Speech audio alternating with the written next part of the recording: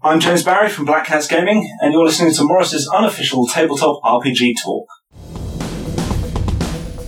This week, Morris and Peter talk about science fiction role-playing games. In the news, an unboxing of the Star Trek Adventures Tricorder Collector's Box, D&D Beyond has a new bundle for Dungeons & Dragons, Wizards of the Coast revenue is over $1 billion, and more, plus a brand new sketch about the big decisions involved in a duel. This week on Morris's unofficial tabletop RPG talk. Today's podcast is sponsored by the Perturbed Dragon Tavern. It says here that this establishment serves only the finest real ale and the best meat pies this side of Grim Harbour. Well, I can tell you that I visited this establishment a number of times a few years ago. I was part of a gaming group, but we had a falling out that was never resolved. Anyway, their beer tastes like bottled water, and their cocktail selection is almost non-existent. I'm fairly sure that their meat pies are made from rat meat. I was terribly ill after eating one. Anyway, if you feel you have to visit this festering hovel of a tavern, you'll find it just outside the western gate of Thorniston's Hale, the Perturbed Dragon Tavern. Who even comes up with these names? It's ridiculous. All the tabletop role-playing news, we aim to amuse and we aim to enthuse. And Morris's unofficial tabletop RPG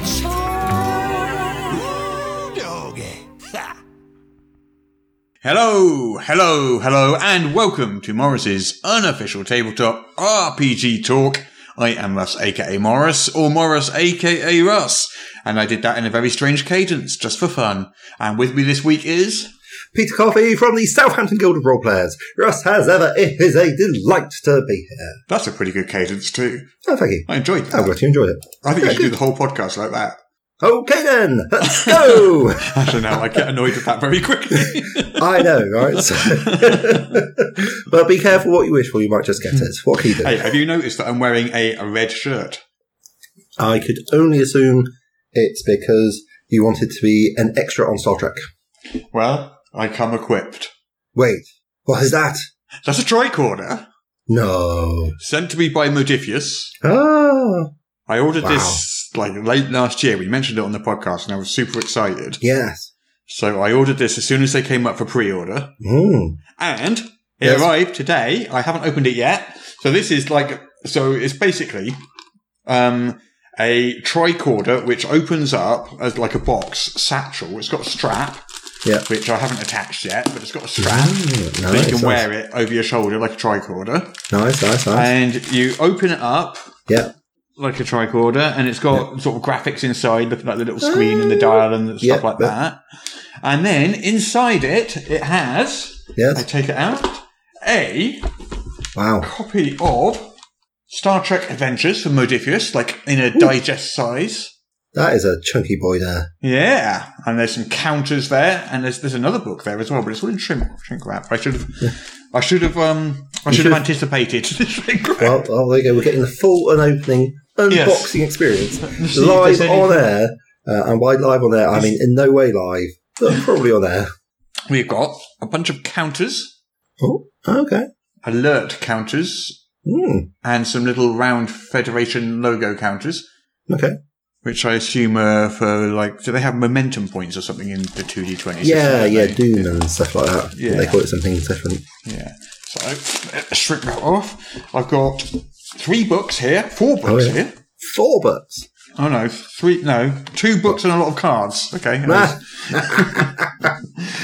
Inflation, man. It gets us every time. So, we've got digest format, full colour, lovely glossy paper, quite thick paper pages. Wow. Lovely version of the Star Trek Adventures core rulebook. That is a solid looking rulebook. Yeah. I like the cover. It's sort of That's cool, isn't it? Yeah. Then we've got the Keyhole of Eternity, which is a small, again, digest-sized soft cover book. Yeah. Which is an adventure, it looks like. Yes. It's got a really polished feel to it. It's got that black cover, and then you've got the yellow on one and the blue on the other, and that looks really nice. Production values here are off the scale. So, these cards, USS Enterprise and crew. So I've got a card digest size card with a picture of the original series USS Enterprise and its stats. Yep. And I got Lieutenant T. Pren. Okay. I don't remember them from, or Lieutenant Commander G. Tan. I don't remember either of them from Star Trek, but still. Then we got Christine Chapel. I remember her. Okay. Ensign.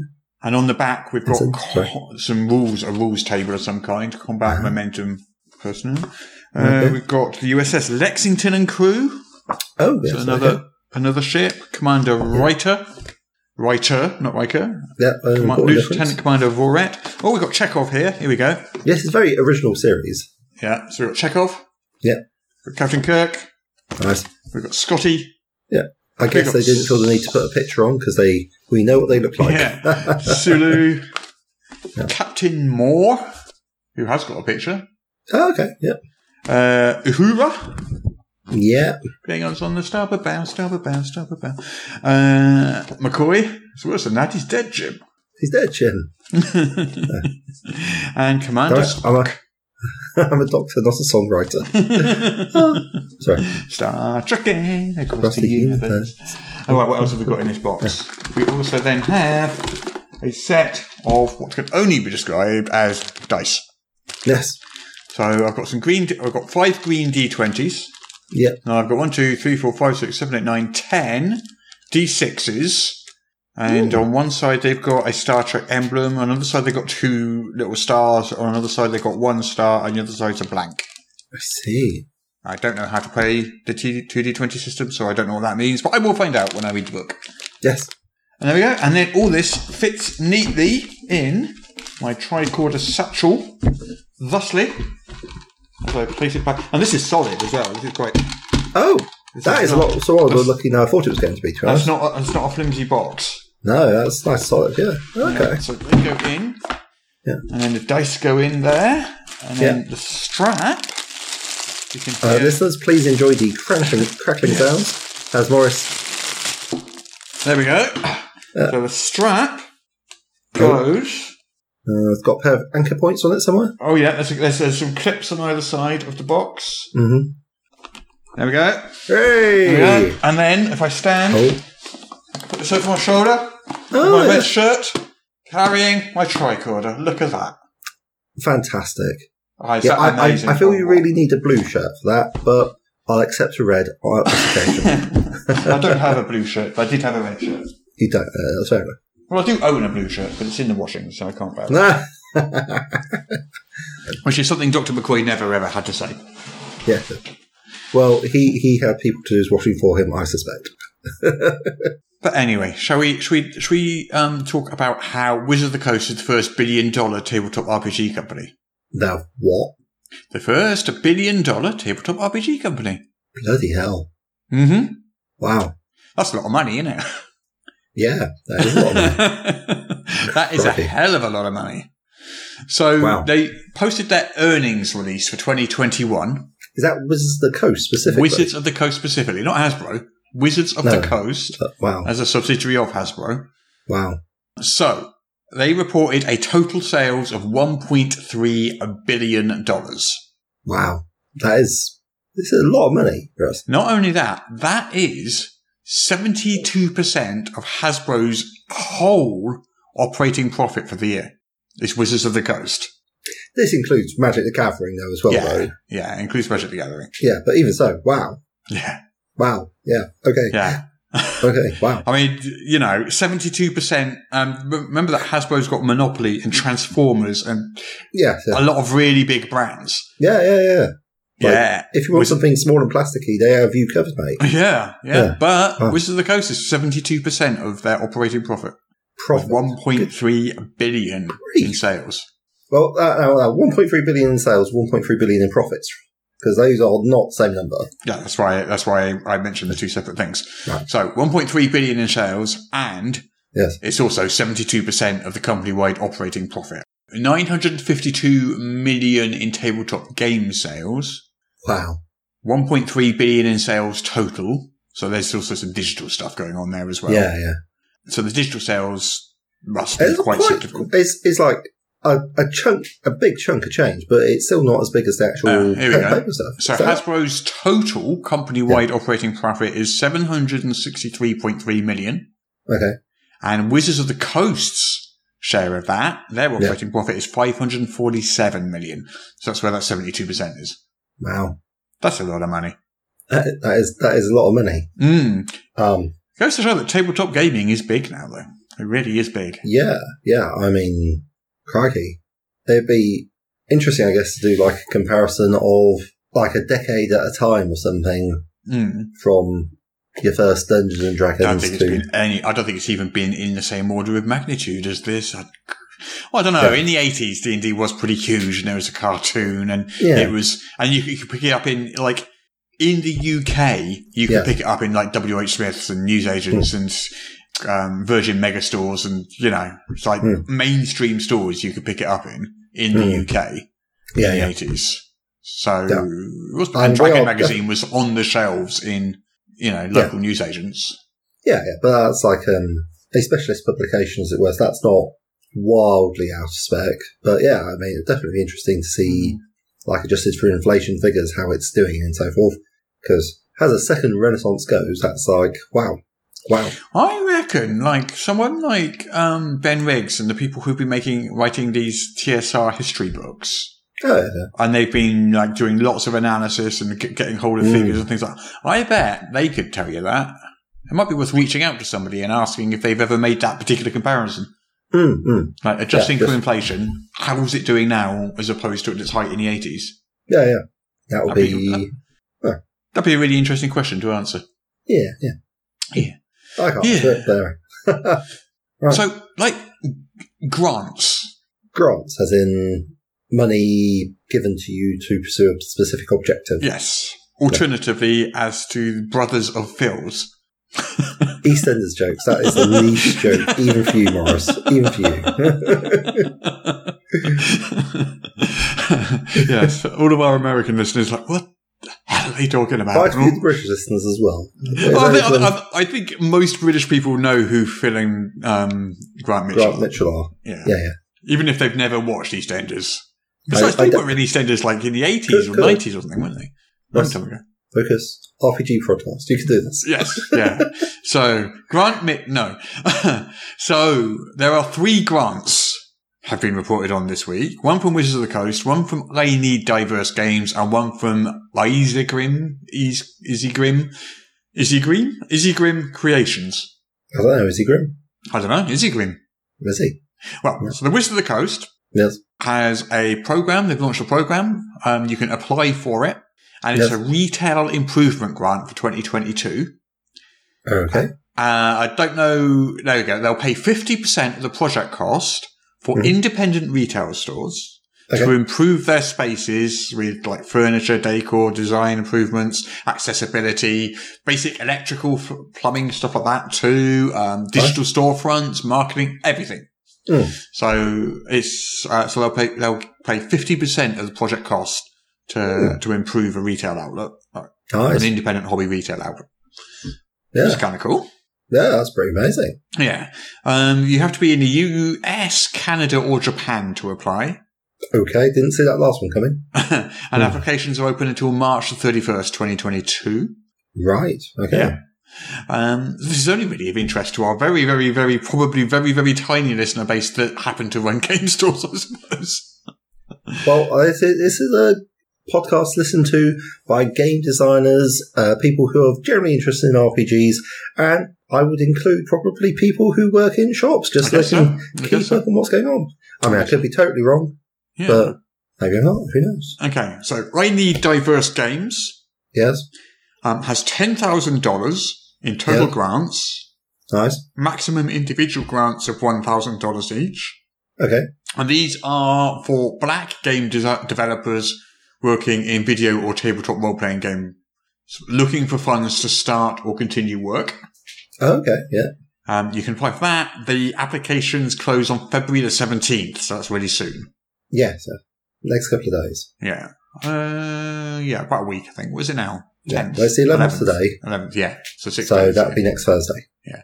And then finally, Isegrim, Izegrim Creations. Okay, Ice Cream, yeah. Have launched an indie publisher contest to help fund independent game projects. Interesting. The winner of the contest will get a $1,000 cash prize. Ooh. To enter, you must have an independently published game product in development. Mm-hmm. You retain all rights to your entry.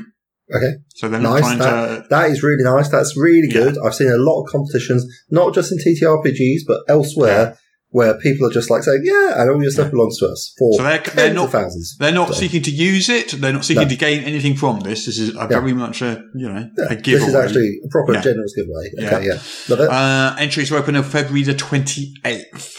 Originally, this said you had to be a US citizen to apply. But I asked why. Yes. And they said something about tax implications and then said, okay, now we've opened it because I said it would be really, really useful for people like in the Global South or RPGs, people who haven't got access to Kickstarter, which is one of the biggest fundraising avenues that tabletop game creators can use these days. It would be really useful for them. So now it's globally open. Yes. No, fantastic. Yeah. I mean, and depending where you are, $1,000 could go a lot further. Yeah. So there's three separate grants available. That's amazing. It's really nice to see some generosity. Yes. Going into the field. Yeah. Yeah. Right. Dark Souls, the role-playing game from Steamforged Games, which we've talked about the last 2 weeks in a row. They're doling out information bit by bit each week. Yes. Keeping us talking about it and listening to the news. Yes. Good for that. So the first week they announced it. The second week they told us it was going to be a 5th edition game and talked a little bit about some of the changes to the rules. Yes. This week, they've announced 2 things. One is that there's going to be a collector's edition core rulebook with a faux leather cover. Okay, pretty much every game has that these days, so that's not a... all the reputable ones. Yeah, it's going to be 500 pages long. Nice. And we've got a look at the 4 origins and 10 classes that will be available to play. 4 origins and 10 classes. Yes. Yeah. So the 4 origins are Brute, Fencer, Caster, and Jack of all trades. Right. I'm not 100% sure what an origin is in that context. Let me have a look. Well, they're trying to shoehorn it into the D&D 5th ed framework, so it would stand in for race, except I'm that assuming they don't have those But they don't have a differentiation there because that would be nonsensical within the framework of the Dark Souls world. So that's a thing you can stick in there. Yeah, okay, yeah. Unless it's a background. No, but it seems unlikely it'd be a background. Well, Brute, Fencer, Caster, and Jack of all trades. They kind of feel like classes to me. Yeah. They've got that archetypical ring to them. Yeah. But then you've also got 10 classes.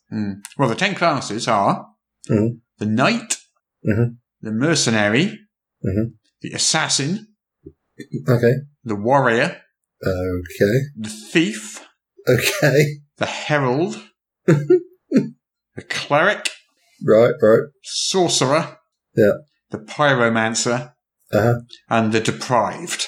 Okay. Right. I mean, sorry, I shouldn't laugh. It's just like... Well, let me dive into them a little bit and let's have a look. It feels really strongly like... Oh, the art. A mix of the art on subclasses. these is gorgeous, yeah. Throw us a link. Let me see. Okay, go. So, there's each of the classes there with the art. The text is too small to read. Yeah. And can you click on... Oh, you can click on them and enlarge them. Okay, so it's not too small to read. So you can zoom in on them. There's all 10 of them there. Yeah. It's nice, though. I want to see what that deprived thing is. The deprived. Well, the picture is of somebody in a loincloth, which is... I guess you are deprived then. Yeah. Okay. There is so little of you left. No possessions, no memories. All you know is that you scrambled out of the grave, called forth once more. Okay. There you go. You start off with nothing. I mean, what I'm seeing here is they've got like a 2-handed weapon fighter, a Greek weapon fighter, a dual wielder, someone who does knives, someone who does bows. It's just, it's like the classes are just like, a lot of the classes are just kind of like fighting styles, aren't they? Almost. Pretty much. Yeah. The deprived is the monk, is what that's looking for. Who wants to start with nothing and then everything they get. Right. And you've got the Pyromancer, which is pretty much like how you play your wizard. Well, not yet, because I haven't got Fireball yet, have I? Because I'm not 5th level, because somebody's not giving out enough XP. Kill more stuff faster. I do kill stuff as fast as I can. That's true, you do quite well last night, actually. Yeah. I scorching raid those Terrafolk to oblivion. Yeah. You did. But I'm still quite a long way off 5th level, so I still haven't got my fireball. You're not too far. Only a couple of thousand XP. You'll be there in no time. A couple of thousand, yeah. So anyway, that is Dark Souls. Yeah, nice. We've got a new cyberpunk role-playing game on the horizon. Oh, okay. This is from Son of Oak. Mm-hmm. They make City of Mist, which is a modern fantasy game. Yes, I'm well acquainted with that. That uses the Powered by the Apocalypse framework, but doesn't go with the archetypes. Mythos and Logos and so forth. Yeah. So this is a book set in Japan. Yeah. It's called City of Tokyo Otherworld. Mm-hmm. It uses the City of Mist core rules, but it's an alternate far future version. Okay. And it's got a Kickstarter coming in September. It does look That's pretty cool. It's like sort of comic booky, sort of comic book style cyberpunk art on the cover. Mm-hmm. Yeah, that sounds like, I mean, if it's going for sort of a cyberpunk / techno noir feel, then I feel that would be a really strong choice using the City of Mists. Okay, so it's actually 2 books. So 2 books. So we've got the core rule book, which is called Otherworld. Yeah. The Otherworld RPG. But Otherworld has a colon before it. It's colon Otherworld. Okay. Which is unusual. And then the setting book that goes with it is called City of Tokyo Otherworld. So it's 2 books. The RPG and a setting. So there's the Otherworld RPG and there's a setting book for it. Is that correct? That is correct. That is correct, yes. That implies that they're looking to roll out some more Otherworld RPG. Yeah. It does imply exactly that thing. Nice. I can definitely see for the right group, it is going to be a really good game. The Mythos and Logos split that they have in City of Mists, it does its job. It evokes just the right feelings. It's good fit. Yeah, I've seen a Kickstarter got all that pushback after announcing they were doing that blockchain-y stuff. Good. So a couple of other digital storefronts. Catastrophically environmentally damaging and no legitimate use thing. Yeah. So Drive-Thru RPG and itch.io. Yeah. I still don't know how you pronounce it. They really should have a pronunciation guide on the site just to tell you how to pronounce the name of their website. They don't mind. So, everyone I speak to pronounces it differently. Yeah. But anyway, that's sorry. Itch.io. Yeah. Have both made announcements. Yes. Which would you like to hear first? Which of these 2 exciting announcements would you like to hear first? Could you drive through RPG on NFTs and VTTs? Because that was hilarious. I don't know about VTTs. Oh, it's another form of this bizarre pyramid scheme that we call crypto. VTT, or not virtual tabletop. Well, that is the thing. Some crypto bro who had no idea is like, you'll regret it that you don't get into VTTs, and Drive Through RPG's like, yeah, actually, we have lots of VTTs. Here's a link to our store. Maybe you'll find one you like. Oh, I see. Yes, yeah. So it was like, yes, marvellous. Okay, so that's not what we're about. Tell me more then. I need to know. Okay, so Drive-Thru's was short and itch.io's was long. So Drive-Thru just said, in regard to NFTs, we see no use for this technology in our business ever. That was it. Short, sweet, to the point. Yeah, good. Itch.io's was a little more creative. So they said, okay.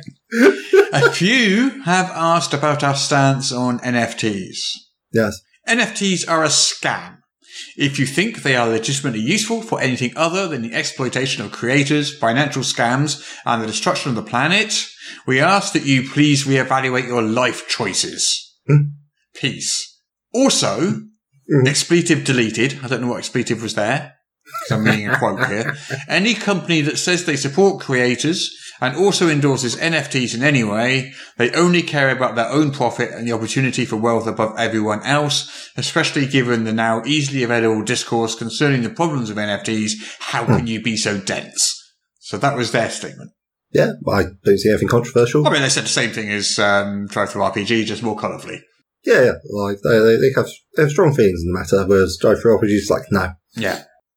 I respect both I respect both stances on that. They both seem like strong, well thought out stances. Yeah. I still don't know what they are, and I still don't want to know. Good choice. I've looked it up at least more than once, for less than probably 3 times. I gotta say, if you have to do it that many times, it's probably not a good idea to try and put money into it. I wasn't planning on it. Good. Then we shall get on famously. Yeah. Yeah, so obviously other crowdfunding platforms are sort of like getting a bit more attention because of the pushback against Kickstarter. Yes.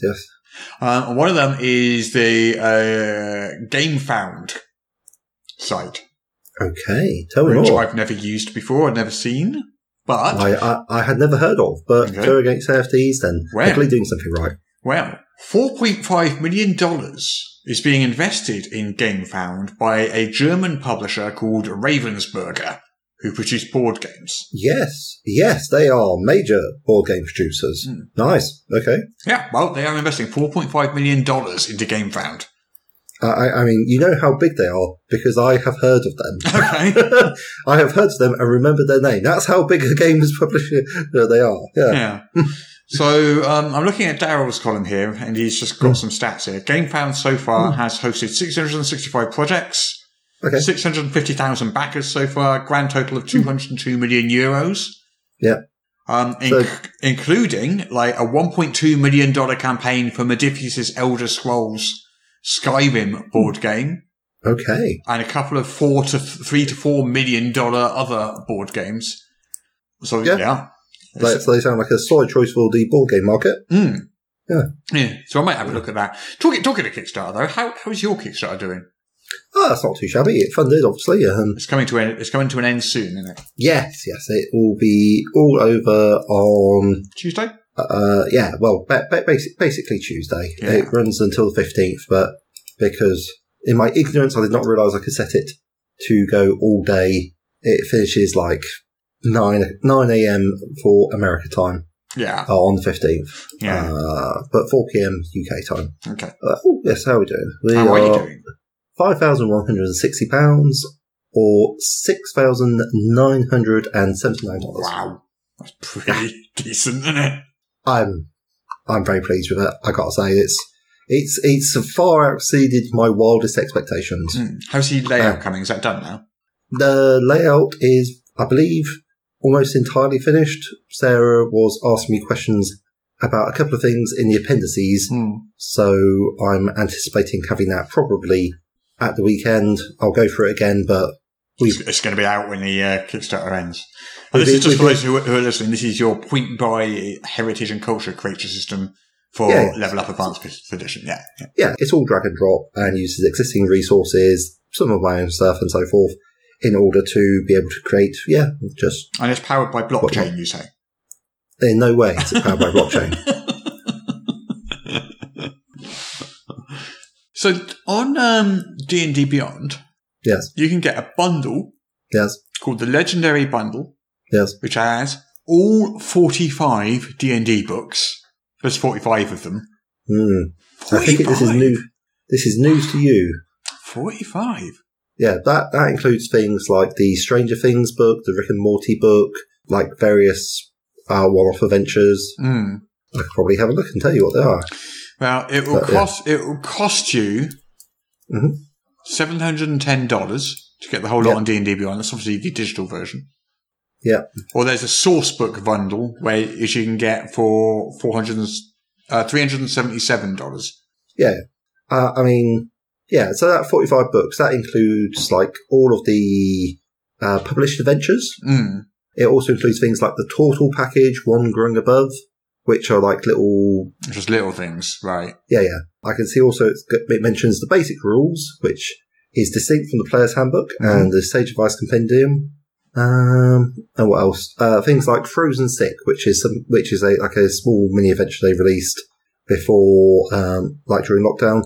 The Kaffa writing, and essentially these are like tiny little supplements, which are like, I don't know, 20 pages long. They've got a mini adventure and they've got the stats for Anyway, because they were doing it was like for a charity event. They were doing them, so it's like basically get access to all those. Right. Okay. Yeah. Well, there you go. That just popped up. That just popped up on Facebook, and I saw it, so I thought I'd mention it. Oh yeah. I mean, they've been ruining this for absolutely yonks. Okay. Yeah, it's pretty. I mean, it's interesting, but yeah. I've never actually used D&D Beyond. Oh, okay. I've used it extensively. It's I was using it last night, in fact. Oh. Well, because I don't have stats for Terrafolk in Advanced 5th Edition. Oh. A grievous oversight. Well, you should rectify that and make some.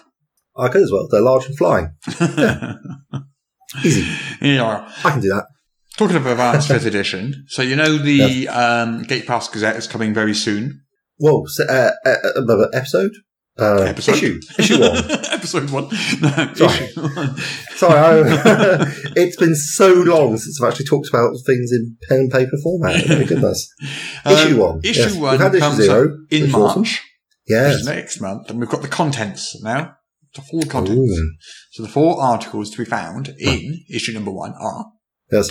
Bit of a trigger warning. If you're arachnophobic, you're about to have a very bad time. Yes. Yeah. Super bad. I'm not kidding. This one's a themed issue. They won't all be, but this one is. So this is Mysterious Mastermind, the Fate Holder. Yes. It's a giant totally spider. Not legally distinct from a beholder in every way. A giant spider with 8 multicoloured eyes, a Fate Holder spider fixes its prey in an unsettling gaze that can read and sometimes alter the victim's destiny and even its history. In fact, they're even better because spiders eat bees. So the Fate Holder, the spider, eats the bee holder because it's trapped in its web of fate. Right. Okay. That was a stretch, wasn't it? Oh, it was such a stretch. I forgot myself. At least go and lie down now. Overreached. We're back. So there's also Foretold Prowess.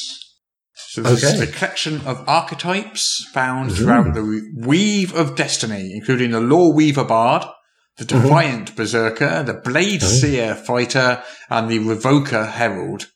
Oh, okay. Good. I was worried Herald wouldn't get enough love. So there we go. Lots of that. And we've got Weaving Prophecy, a look into the mysterious entity known as the Fate Spinner, a cosmic level spider that maintains the order of the cosmos and a culture and a destiny for those touched by her influence. Nice. And finally, Those of the Web, a new heritage in the form of the Spider Folk, as well as a set of Psynergy feats enabling those empowered by fate to unlock new abilities. Nice. Love it. I look forward to seeing those. Yeah, I am also looking forward to seeing those. And they will be in the magazine in March. So if you want that, you have to go and subscribe to the Gate Pass Gazette. Fantastic. Yeah. And how much is it to subscribe to the Gate Pass Gazette? I feel that's important. $10. Okay, $10 on Patreon? Yes. $10 on Patreon. Patreon.com/GatePass? Yes. As far as we're aware. Yes. Patreon.com/GatePass. That is correct. All right. Yeah. Right. Okay. Is it possible to get, like, a print-on-demand copy? Yes. It comes lovely. with a voucher code. And the voucher code lets you buy the print-on-demand copy at cost. So we don't make any money off the print-on-demand copies. No. Because, print-on-demand is quite expensive and you have to pay shipping. So, it's just a little bonus extra. If you want to have it printed, you can do that. Absolutely. We don't get anything from that. No. But you can do. Fantastic. Yeah, I've got my print-on-demand copy of issue 0 around somewhere. Did I show you that? Oh, you've got yours, haven't you? Yeah. I showed you that. There you go. You've got one too. So there you go. Just like that. Exactly the same process. Okay. Yeah. I think we kind of finished the news.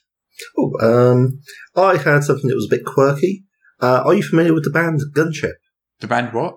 Gunship. No. Okay, well, they play some fairly good music. They're quite 80s. In my opinion, obviously, all the Gunship fans are now, including listener Lee Donovan, are now gathering their pitchforks and torches to come track me down and hang me for the heretic I am. But yeah, I quite enjoy that stuff. It is fun. They are releasing an RPG album. Okay. Yeah. And what is an RPG album? Well, it is an album, but it also has an RPG attached to it. And essentially, there's going to be, I think it's, 7 years since released the first Gunship album, so that would mean they're entirely not 80s in any way. They're going to do a vinyl edition with dice set and a box. So dice for 7 years. So yeah. 280-gram heavyweight gold vinyls, inspired by the Nintendo World Championship cartridges, apparently. A custom dice set, featuring the Gunship G logo, and like a little dice box, featuring the Gunship G logo. So, okay. And so I mentioned this because I thought it was quite nice.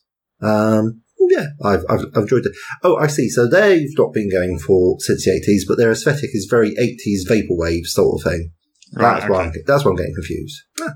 But yes, they seem pretty nice. But yeah. Fair enough. Right. Good for them. Should we have a quick look at some Kickstarters? Oh, yes, let's. See what jumps out at me. Homebrew and hacking, crafting new heritages and cultures by PJ Coffey. No, that was rubbish. How did you work out what that was about from the title? Ridiculous. Felt, Friendship and Feelings from Nerdburger Games. That sounds amazing. Is this about making like little dolls to be RPG characters? Puppets. Puppets. Interesting. Yes, you play a puppet. Right. And the game focuses on found family, teamwork, friendship, and all the positive emotions and experiences that life offers an individual made of felt. Right. Which is like try and stay away from the dogs because they'll just... Which also generally involves having someone's hand shoved up your bottom, I guess. I don't know. Well, it's a free country. We don't like this change. Yeah. It's not easy being green. Just ask Kermit the Frog. Yeah. All right, let's do this. It's not the Kickstarter game. I'm just curious what you get from this. Dive. What's dive? I'm hoping you're saying it all wrong. And it's actually more like dive. Well, it is in capital letters, so. Well, there we go. I'm hoping, but no exclamation mark. Oh, well, that's clearly a grievous error on their part. Gordon's alive. It's nothing to do with that either. I'm sorry. I said Gordon's alive. Gordon's alive. Okay, so it's not Brian Blessed. It's not Brian Blessed. No. Being Voltar, King of the Hawkmen, commanding his winged Hawkmen to attack War Rocket Ajax in the 1980s Flash Gordon movie. No, send out War Rocket Ajax to bring back his body. You'll have to say it with more Russian accent for us. General Carlo did not mess around. Yeah, what do you have? So dive. I guess it could be a game about diving deep into the murky, abyssal depths of the ocean. Well, think Mothership. Oh, scary. For underwater. Wow, that sounds literally terrifying. Okay. Yes. So it uses the Mothership rules. Yes. But instead of outer space, it's basically you're the at the bottom of the sea. Yeah. Wow. And wow. Deep blue sea and Jaws and stuff. Okay. Well, that's my anxiety levels through the roof. Great stuff. Good job. Good job. That's pretty cool. It's funded. Yeah. No, absolutely. Yeah. What else we got? I guess this is it. I don't know what that is. I'm now looking at it. It's from Button Shy Games. The core rulebook fits in a wallet. Okay. A 2-player RPG. Yeah. Perhaps that's what you say when you look at the product. You're like, well, I guess this is it. I mean, it looks kind of small, but yeah, all right. Yeah. Let me call it up. I shall investigate a pocket-sized RPG about saying goodbye. Oh, didn't we do this one? I don't think so. Just sure ring a bell for me. Yeah, like a game about saying goodbye. Like you've got some people and you're just like saying, you're just saying goodbye to each other. Huh. Doesn't ring a bell for me. Fair enough. So you've got it's a 2-player game. You shuffle the deck, set up a 3x4 grid of cards, which define the story. Yeah. And then together you decide why are you saying goodbye, what is their relationship, where does your goodbye take place. You've got these different options, like, it might take place at an airport or a train station, and your relationship might be business partners, and you might be saying goodbye because of a curse or something, So, Yeah, I'm sure one of our guests mentioned it. Maybe it was like Pamela or something. Yeah, possibly. But no, okay, that sounds good. That's hit Kickstarter. Exciting times. Kickstarter, yeah. Yeah, how's it doing? Last couple of weeks? 24 hours to go, so you've got to jump on it quick. It is funded. It had a $2,000 goal, and it's just about to hit $30,000. So, woohoo! Stonks. Well done. Yeah. Anyway, so, yeah. Oh, okay. That's it. There's a couple more. There's Godsend Agenda, if you want to play as superheroes inspired more by DC's The Authority rather than the Justice League. Oh, yeah, that sounds pretty cool. Although the Authority's heroes were very closely modelled on the Justice League. Yeah, but they weren't as nice. I mean, okay, yeah, sure. Well, they tend to just, like, rip people's heads off and stuff. That is true. But yeah, they got superhuman strength. That's going to happen. Yeah. So anyway, yeah, so that's the Kickstarters this week.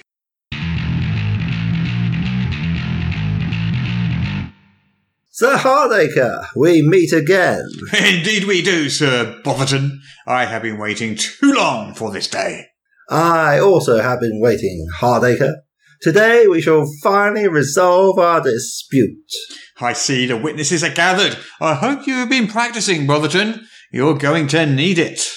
Hardacre, I need no practice. Winning this duel will be child's play. Verily, the audience will be disappointed at the ease with which I shall dispatch you. Being on the bottle again, I see, Brotherton. To imagine that you have even a chance against me requires a degree of self-delusion hitherto unknown. Well, we shall see, shan't we, Hardacre? We shall see. Now, the referee approaches with the weapons. The gun or the sword? Will you choose, or shall I, Brotherton? I am nothing if not a gentleman, Hardacre. You may choose. Then I choose the sword. So be it. And I shall take the gun.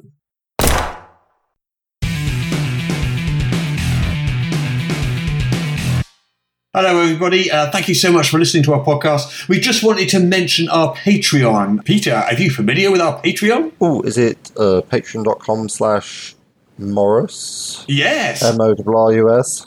At patreon.com/Morris, you can find our Patreon, which is what pays for our podcast and buys us all these wonderful microphones and mixers and other little bits and pieces. And wires. So many wires. And all these wires. We have a load of wonderful Patreon backers at the moment. And those backers get... We cherish you all. Yes, we do cherish them very much. And those backers get bonus content every single week, just as a thank you for backing our Patreon. And because they're so awesome and so quick off the mark, they also get to talk to us in our Discord channel, which is pretty good. And we sometimes even deign to answer that. But even more importantly, when we have guests coming onto the show, they have the opportunity to ask questions of those guests. And then we will pass on the questions that we think our guests will answer. So please, if you do enjoy the podcast, head on over to patreon.com/Morris. Link will be in the show notes. Yes. And support us, even with just $1 a month. Every little bit helps.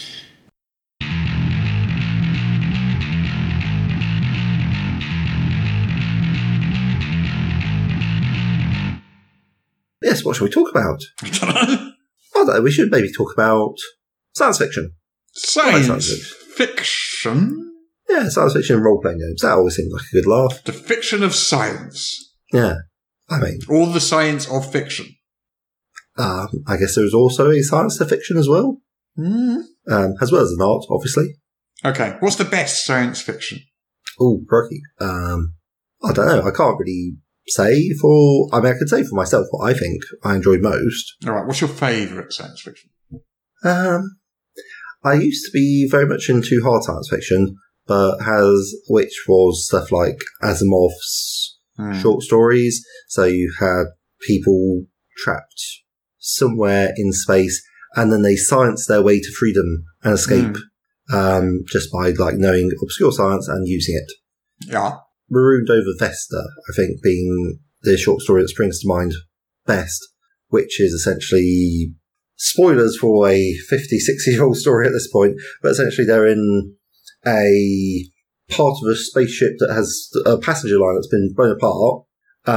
They're in an airtight compartment, but they have no motive power. They have a bit of air, some food, but we'll run out sooner. But what they also have is they have an intact supply of water, which is enough water for the entire liner. So someone gets into a space suit, goes around the side, and wax a hole in the hood or something and I point them feel towards... like we've had this conversation before. I'm getting a real sense of deja vu. It could be. We've talked about a lot of stuff over the past 3 years. Yeah.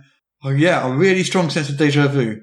So which RPG would you use to model a game like that then? So you want to do hard science fiction. Oh, yeah. Well, What hard science RPG fiction. would you use? Well, that's actually a really tough question to answer. Because on the one hand, maybe you want a game with lots of rules and lots of support for it.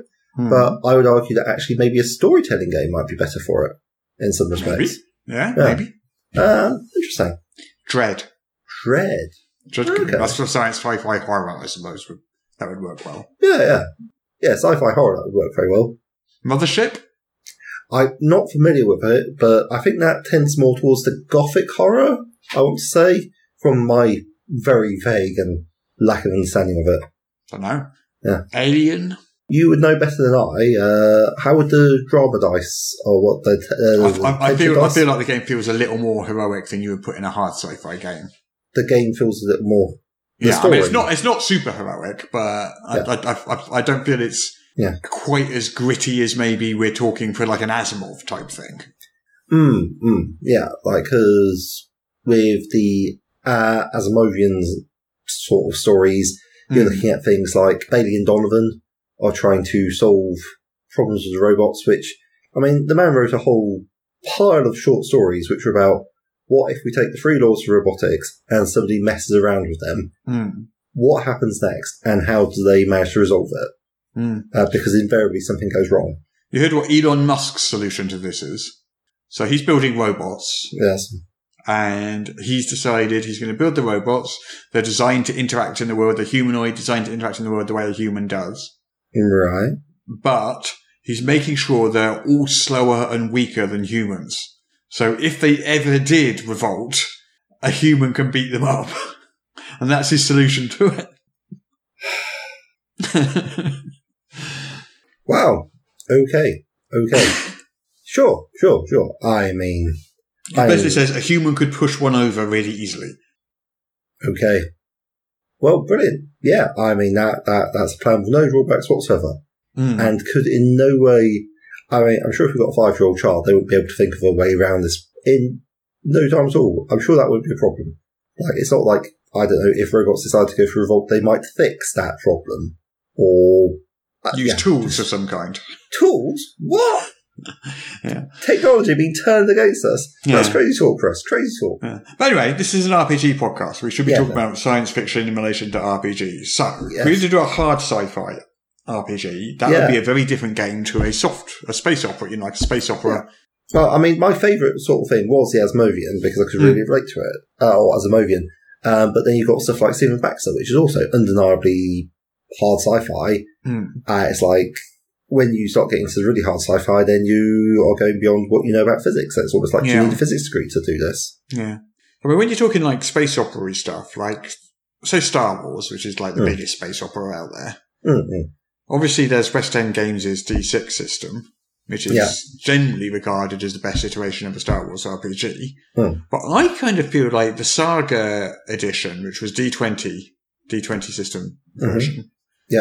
Was pretty good because Star Wars, especially when you're talking about people like Luke Skywalker, they literally embody the zero to hero arc, don't they? That's true. Yeah. He's a farm boy and he ends up being a really competent Jedi Master. Yeah. So, and that is basically what the D20 class and level system does very well. That's basically its thing. So I kind of feel like that does quite suit Star Wars well, whereas it wouldn't suit Star Trek at all. Yeah, like James T. Kirk starts off as a level 1 ensign and then eventually becomes a level 20 starship captain. Yeah, exactly. I mean, like in something like Star Trek, you would expect people to grow in competence, but not to the same extent they do in D&D, I don't think. Not in 5th edition. Maybe one of the earlier versions, like an OSR hack. Maybe, I don't know. Or starts with that number. That would be quite good. Your hit points don't like scale quite so massively. Yeah. And like it uses the old 2nd edition style of ability modifiers. So you have to be like 15 and above to get any sort of bonus at all. Otherwise it's just like 0. Yeah, but still high level second edition characters were still very, very powerful. Okay. I don't know how high it goes, to be fair. I mean, it has power, but it couldn't really take as much punishment, I think. Second edition? Yeah, or was it like they could 20d6? I don't really know, to be honest. It's been a very long time since I played second edition, but I've never actually had a chance to play pen and paper. I played Baldur's Gate. I think 5e reins it in more than previous editions. So, like third edition, definitely you become proper superheroes by 27, more so even than 5e, because 5e at least has that bounded accuracy thing going on. So your bonuses are limited by your proficiency bonus. Yeah. So they only go up to +5 or +6 or whatever. Yeah. Whereas, you know, you'd be like in 3e, you'd be rolling D20 +37 or something. You know? Yeah, which would like the dice didn't even matter at that point. You know what I mean? Yeah. The dice was just an addendum. Yeah, I succeed. Deal with it. Yeah. There's definitely quite the power curve. Like, but anyway, either way, that's thinking more about D&D. Certainly, you wouldn't want. I don't think the officers are that much better. I mean, maybe Modiphius is quite a good system for running it. Don't know. 2d20, yeah, possibly. So I've just typed in best sci-fi RPGs into Google. Okay. Now I've just got a whole bunch of lists. Okay, let's have Game Informer. Okay, let's look at Game Informer first then. So Game Informer, they've got 5 sci-fi RPGs to play if you like D&D.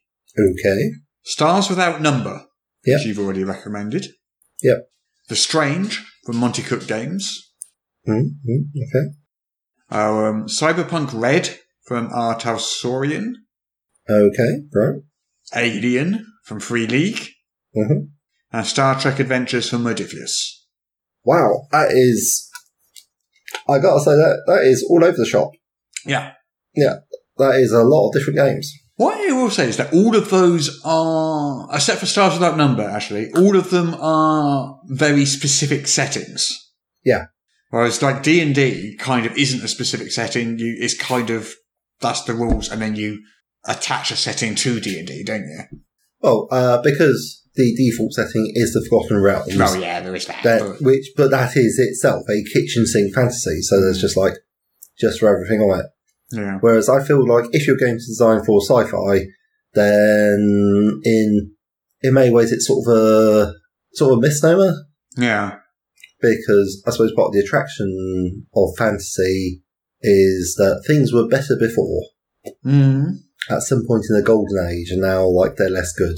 So it's like looking at the secrets of the ancients. Sometimes it's the other way around, though. Yeah. Which ones are you thinking of?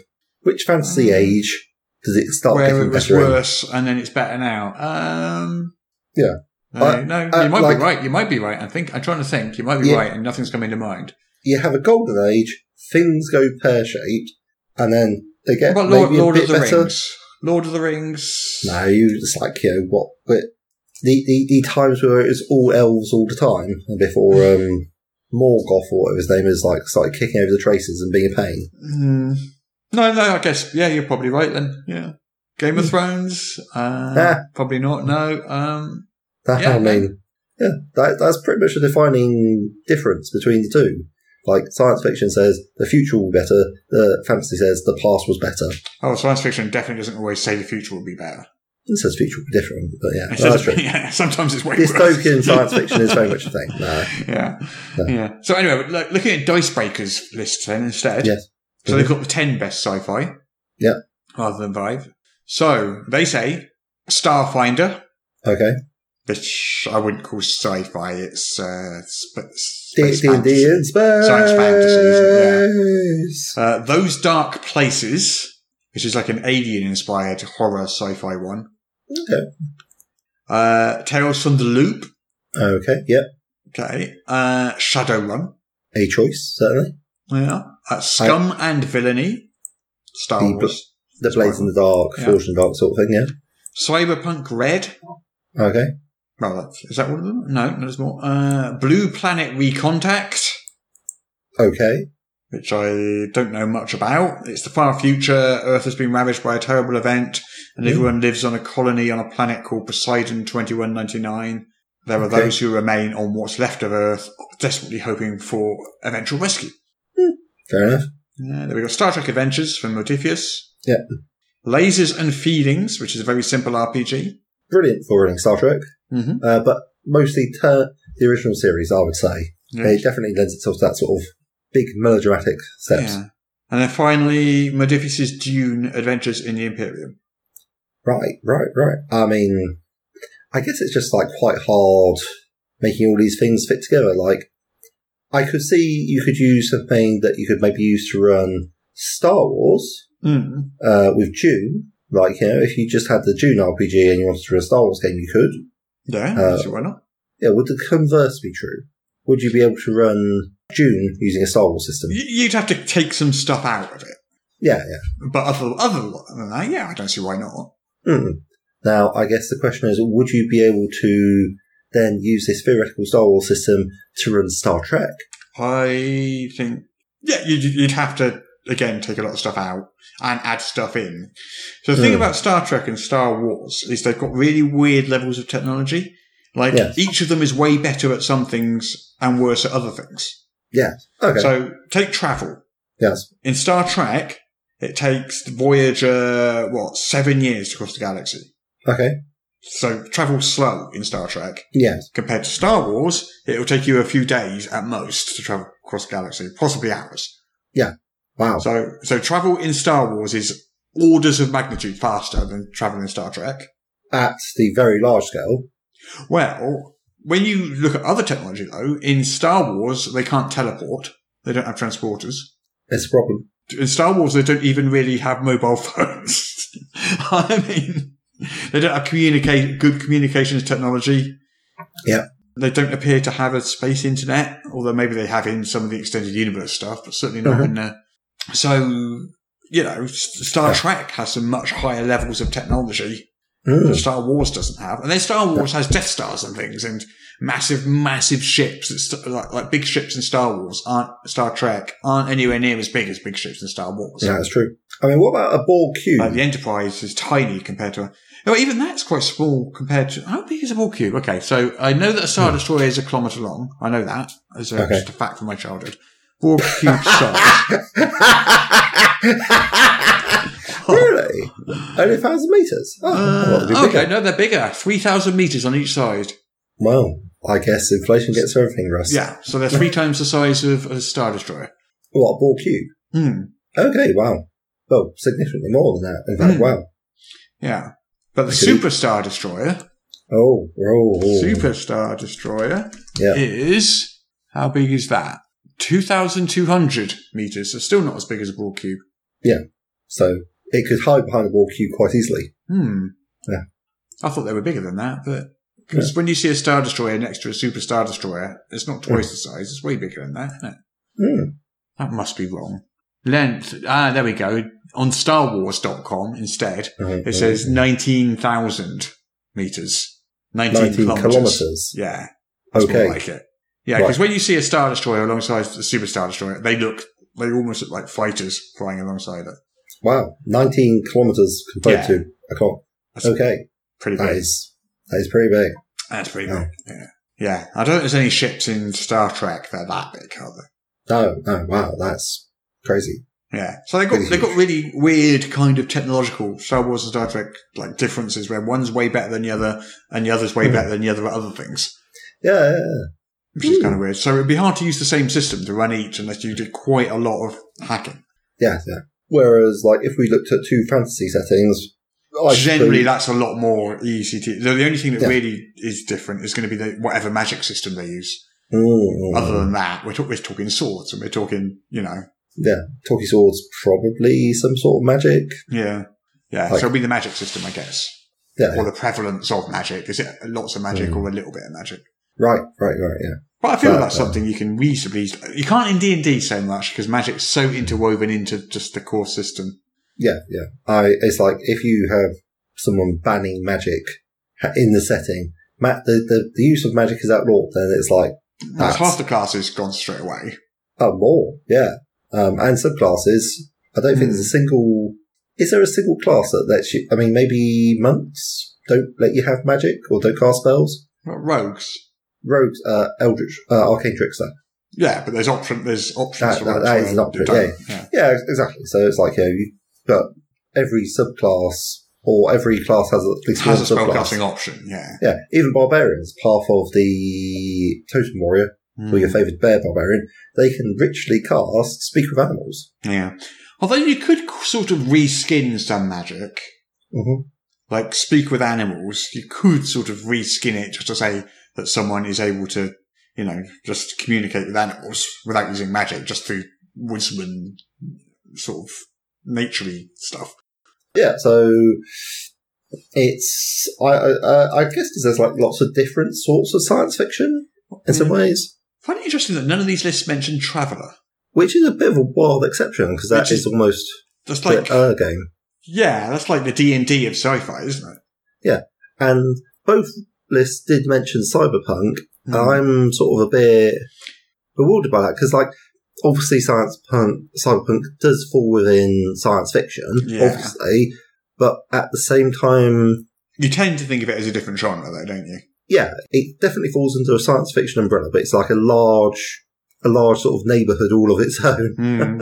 Yeah, and having cyberpunk and Shadowrun in the same list is definitely a choice. Yeah. I mean, I guess that's what you're sort of looking for from a generic sci-fi running system. Yeah. You want to have the option to have cyberpunk technology and spaceships, and I guess it's all the technology. Yeah, okay. Yeah. I mean, sci-fi's never been as big as fantasy in RPGs. Much harder to do for a start. And fantasy's never been as big as sci-fi in movies. It's weird. It's starting to get more popular now, but still, it's not on. It's there's still nothing as big as Star Wars franchise-wise or anything like that. That's true. Fantasy-wise, is there? Like Lord of the Rings would be the closest, and that's not as big as Star Wars. Yeah, I guess it's what's easiest to make in some respects. By which I mean, if you're doing a science fiction whatever, you could make, say, a fairly famous or even iconic-looking spacecraft by taking a couple of hire dryers, hot gluing them together and painting it green, say. Yeah, but by the same token, you could do fantasy just by sticking someone out in the woods. That is true to an extent. And giving them a plastic sword. It's... Yeah. So I guess where would things like... do you remember Underworld? Kate Beckinsale, she's a vampire. Never bothered watching it. It didn't interest me, but I know of it. Yeah, yes. But how would you deal with that sort of like werewolf and vampire thing on your science fiction? Is it science fiction? Sorry, you just use World of Darkness because that clearly is a World of Darkness ripoff. Yeah. Okay, yeah. But could you use a World of Darkness to also run your theoretical Star Wars game? You'd have to hack it a bit, but I guess you could. But let's people sort of say, why should I learn another game because D&D can do any genre? And technically, any game can run any genre or setting. Technically, that is true. I can take any role-playing game and I can run anything you want in it. The thing is, when you're taking a game and putting it in a costume, that isn't always as good an experience as a game designed specifically for that purpose. So, yes, while it's technically true D&D can do anything, some games will do, for example, a stress or horror mechanic better than D&D because it's inbuilt into the actual game. Yeah. Like D&D will never make you feel the way that Dread does. That sense of tension and sort of fear and, because of the actual mechanic of taking Jenga blocks out as your action resolution to find out when it happens. Yeah. Is scarier. Yes. Than rolling a D20. Whatever you do. It is that's how different games that do things differently create they feel different to play. Yeah. And there's no getting around that. They do. Yeah. So we're sort of focusing on like the emotional experience, as it were. Yeah. Which we want the players to have. Yeah. And different rule systems just feel different. They have a different feel to them. No matter what setting you put on them, they've got a different feel, so they will feel different to each other. So if they're well designed, and they're designed to evoke a particular type of adventure or a type of story. Yeah. Like D&D feels a certain way. It's kind of like the sort of heroic, it feels heroic fantasy. Yeah. I mean, because I know you're quite a big fan of Ravenloft, which is meant to be D&D horror, which, like, and to me, horror, I suppose we're sort of like going a bit beyond the scope of things, but sci-fi and horror are quite closely interlinked. And I know fantasy and horror can also be closely interlinked. So, like, I don't know, can we square the circle? Can we make a convincing fantasy horror game?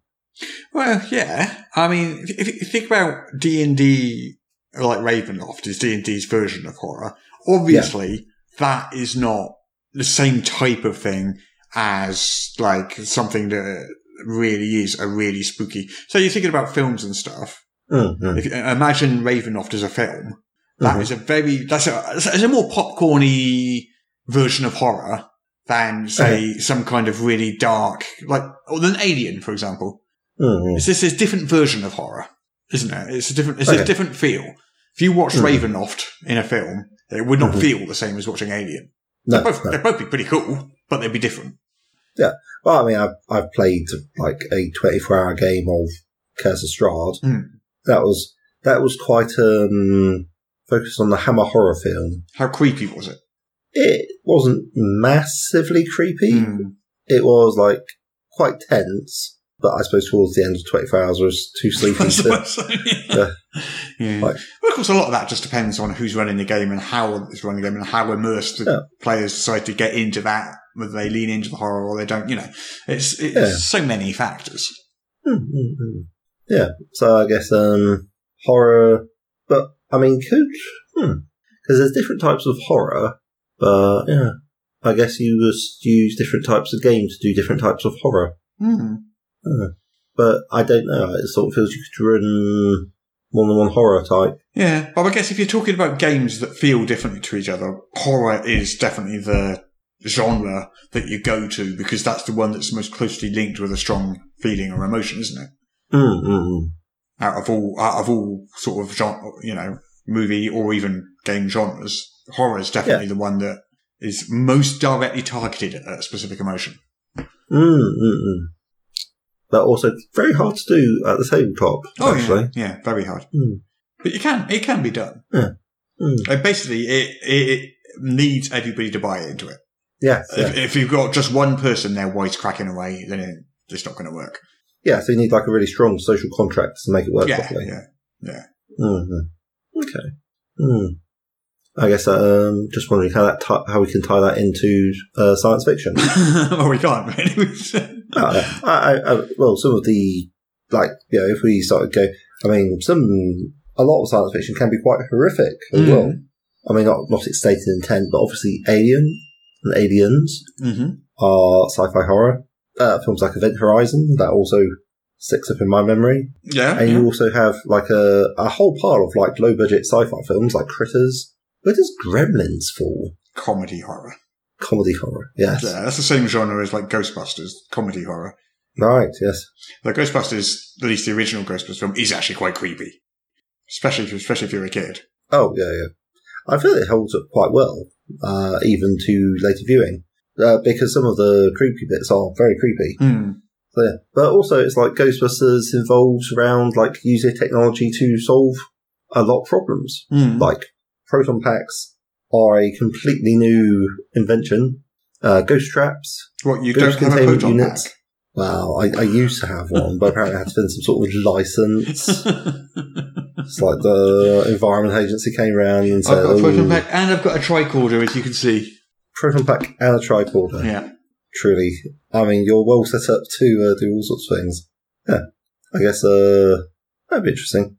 So, Sliders and Quantum Leap. They're also sort of their own brands of science fiction. There's a lot of different sub-brands of science fiction. Yeah, I mean, Quantum Leap is kind of science. It's got science fiction as the gimmick, but basically, once it gets there, it's just a basic, normal sort of moral tale each week, isn't it? There's no science fiction in the actual resolution or the plot of each story he visits. Yeah, that's not what it's there for. So, I guess, what about Battlestar Galactica? I don't recall them particularly using technology to solve their problems. Is that what makes a science fiction story? Oh, they have spaceships. They do have spaceships, but those are... That's technology. I mean, Lord of the Rings has horses. I don't think of it as like a horse show. No, of course, Battlestar Galactica is sci-fi. I think it's it'd be ludicrous to suggest otherwise. Yeah, well, I mean, in many ways it's sort of a soap opera. Depends which version of it. True. I was thinking of the more modern reboot, unless they've rebooted it again. They are doing another one. Okay, I fine. think it's a film, though, rather than a show. I'm not entirely sure, but it's a reboot based off the original 80s version, not based off the new modern version, I think. I did like the modern version until they got to the end. Yeah. And then I got quite upset with it. I think that's a fairly common opinion. Some That happens a people lot like with the shows, though, doesn't it? Like they often don't stick the landing. Yeah. Well, they just said they had a plan, all right? That was what I took away. But we're not going to tell you. And that was fine. I didn't need them to tell me what the plan was. It turns out, like, you know. So. Anyway, I think should we call it there? I think we probably should.